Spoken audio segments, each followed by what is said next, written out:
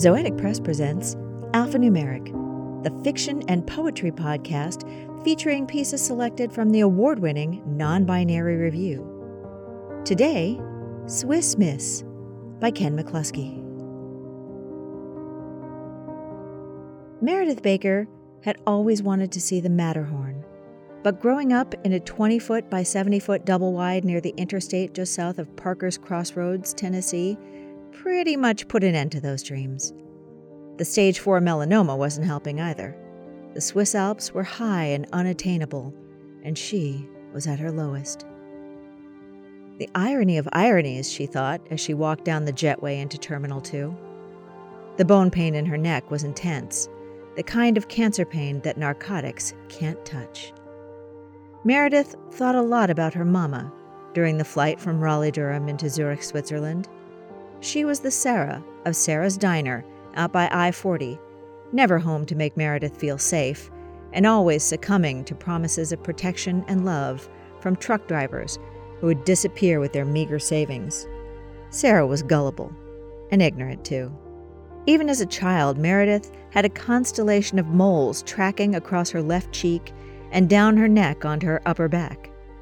By the time she first kissed Boone Bryan at age 17 in the double-wide, after a meal of Wendy's Baconators, his clumsy hands still greasy on her face, 3 of those moles were changing size and shape and leaking bits of blood every so often. And all that time, her mama never once said a word about them. A short man with stylish European glasses appeared just inside the terminal, holding a small sign printed with Meredith's last name. He has kind eyes, she thought. Hallo, Fräulein Baker, I am Kai, and I am here to take you to your appointment today, and to help you in any manner you might be needing. She nodded shyly to Kai and adjusted her wig, sending another lance of pain down her spinal column. The wig was a blonde curly number donated by her local chapter of the American Cancer Society, after a board member broke down on the highway near Sarah's one afternoon and noticed Meredith wiping the counter, bald and thin and pale, and about to give up on chemotherapy. Meredith was not at all vain, but it's strange what even a few blonde curls on a shitty day in January can do when you have untold amounts of toxic poison snaking its way around your circulatory system. And now, here she was, all the way in Switzerland, so close to her alpine dream, but for a different reason. They cruised away from the airport in Kai's Audi. Will it hurt at all? She suddenly asked. I mean, I know it's not supposed to. They explained that over the phone, but I guess I'm just curious again. Kai looked over at her in the passenger seat with his kind eyes. No, not at all. We will ensure it does not hurt. There will be no pain. Well, that's good, she thought. She had been through so many treatments, so many procedures, so many surgeries. She thought about the treatment that made all her fingers and toes go completely numb, about the clinical trial from which she had to withdraw because almost all her white blood cells disappeared, about the therapies that made her hair fall out but caused her eyelashes to grow so long her cousin Kayla had to trim them with the bathroom scissors. All such terrible, sometimes irreversible effects that made her search for something different, something better, something she found here in Zurich. As soon as Kai parked outside the blue-tinted building, Meredith knew she'd made the right choice. It just felt right. It felt professional. Kai and Meredith entered the building, and a young woman wearing light blue scrubs appeared at her side with a wheelchair. Meredith bristled. A common courtesy, the young woman explained gently, for our patients. Often it is more comfortable, for it is a small walk to your room.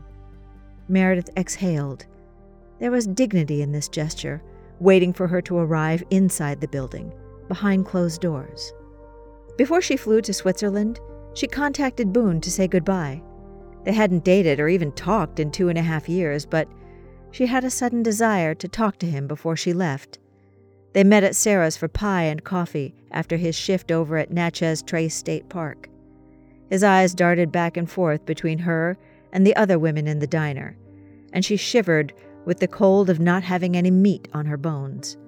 He knew she was fighting cancer, but he didn't ask about it. She took 2 tiny bites of her cherry pie before she watched him climb back into his state-owned F-150, and then she started to cry for the first time since she broke her wrist in the 4th grade. She instinctively glanced around for her mama, who took one look at her daughter's face and said, "Get on home with you, you're annoying my customers." So she did. And instead of the truck-driving scoundrels disappearing deep into America's heartland with Sarah's money, this time it was Meredith who fled across the Atlantic Ocean with all of her mama's hidden cash. As they arrived at her room, Meredith noticed an older woman standing nearby who smiled.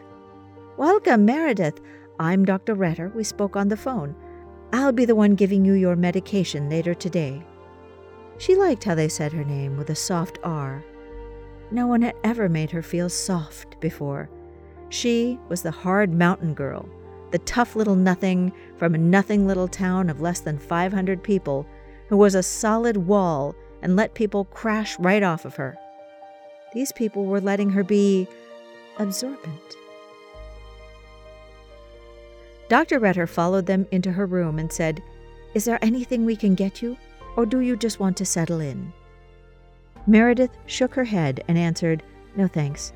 I think I'll just stay here before I get my medication at 4 p.m. That's when I get it, right?" Dr. Retter smiled and nodded and gestured to the window.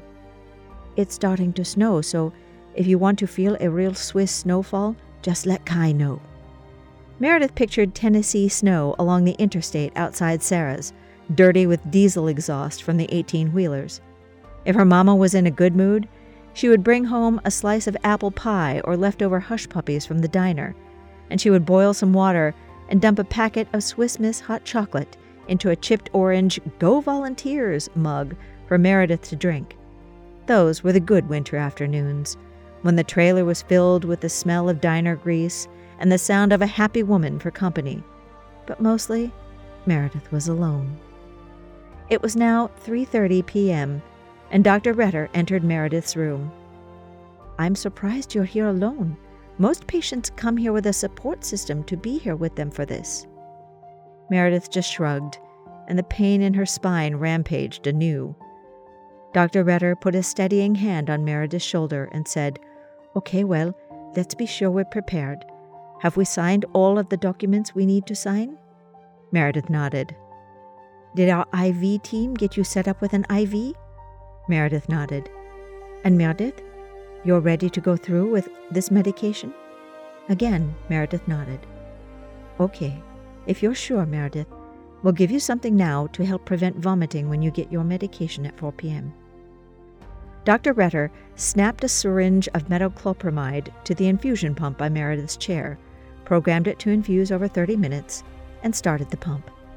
The antiemetic slowly dripped into the IV line on the back of Meredith's left hand.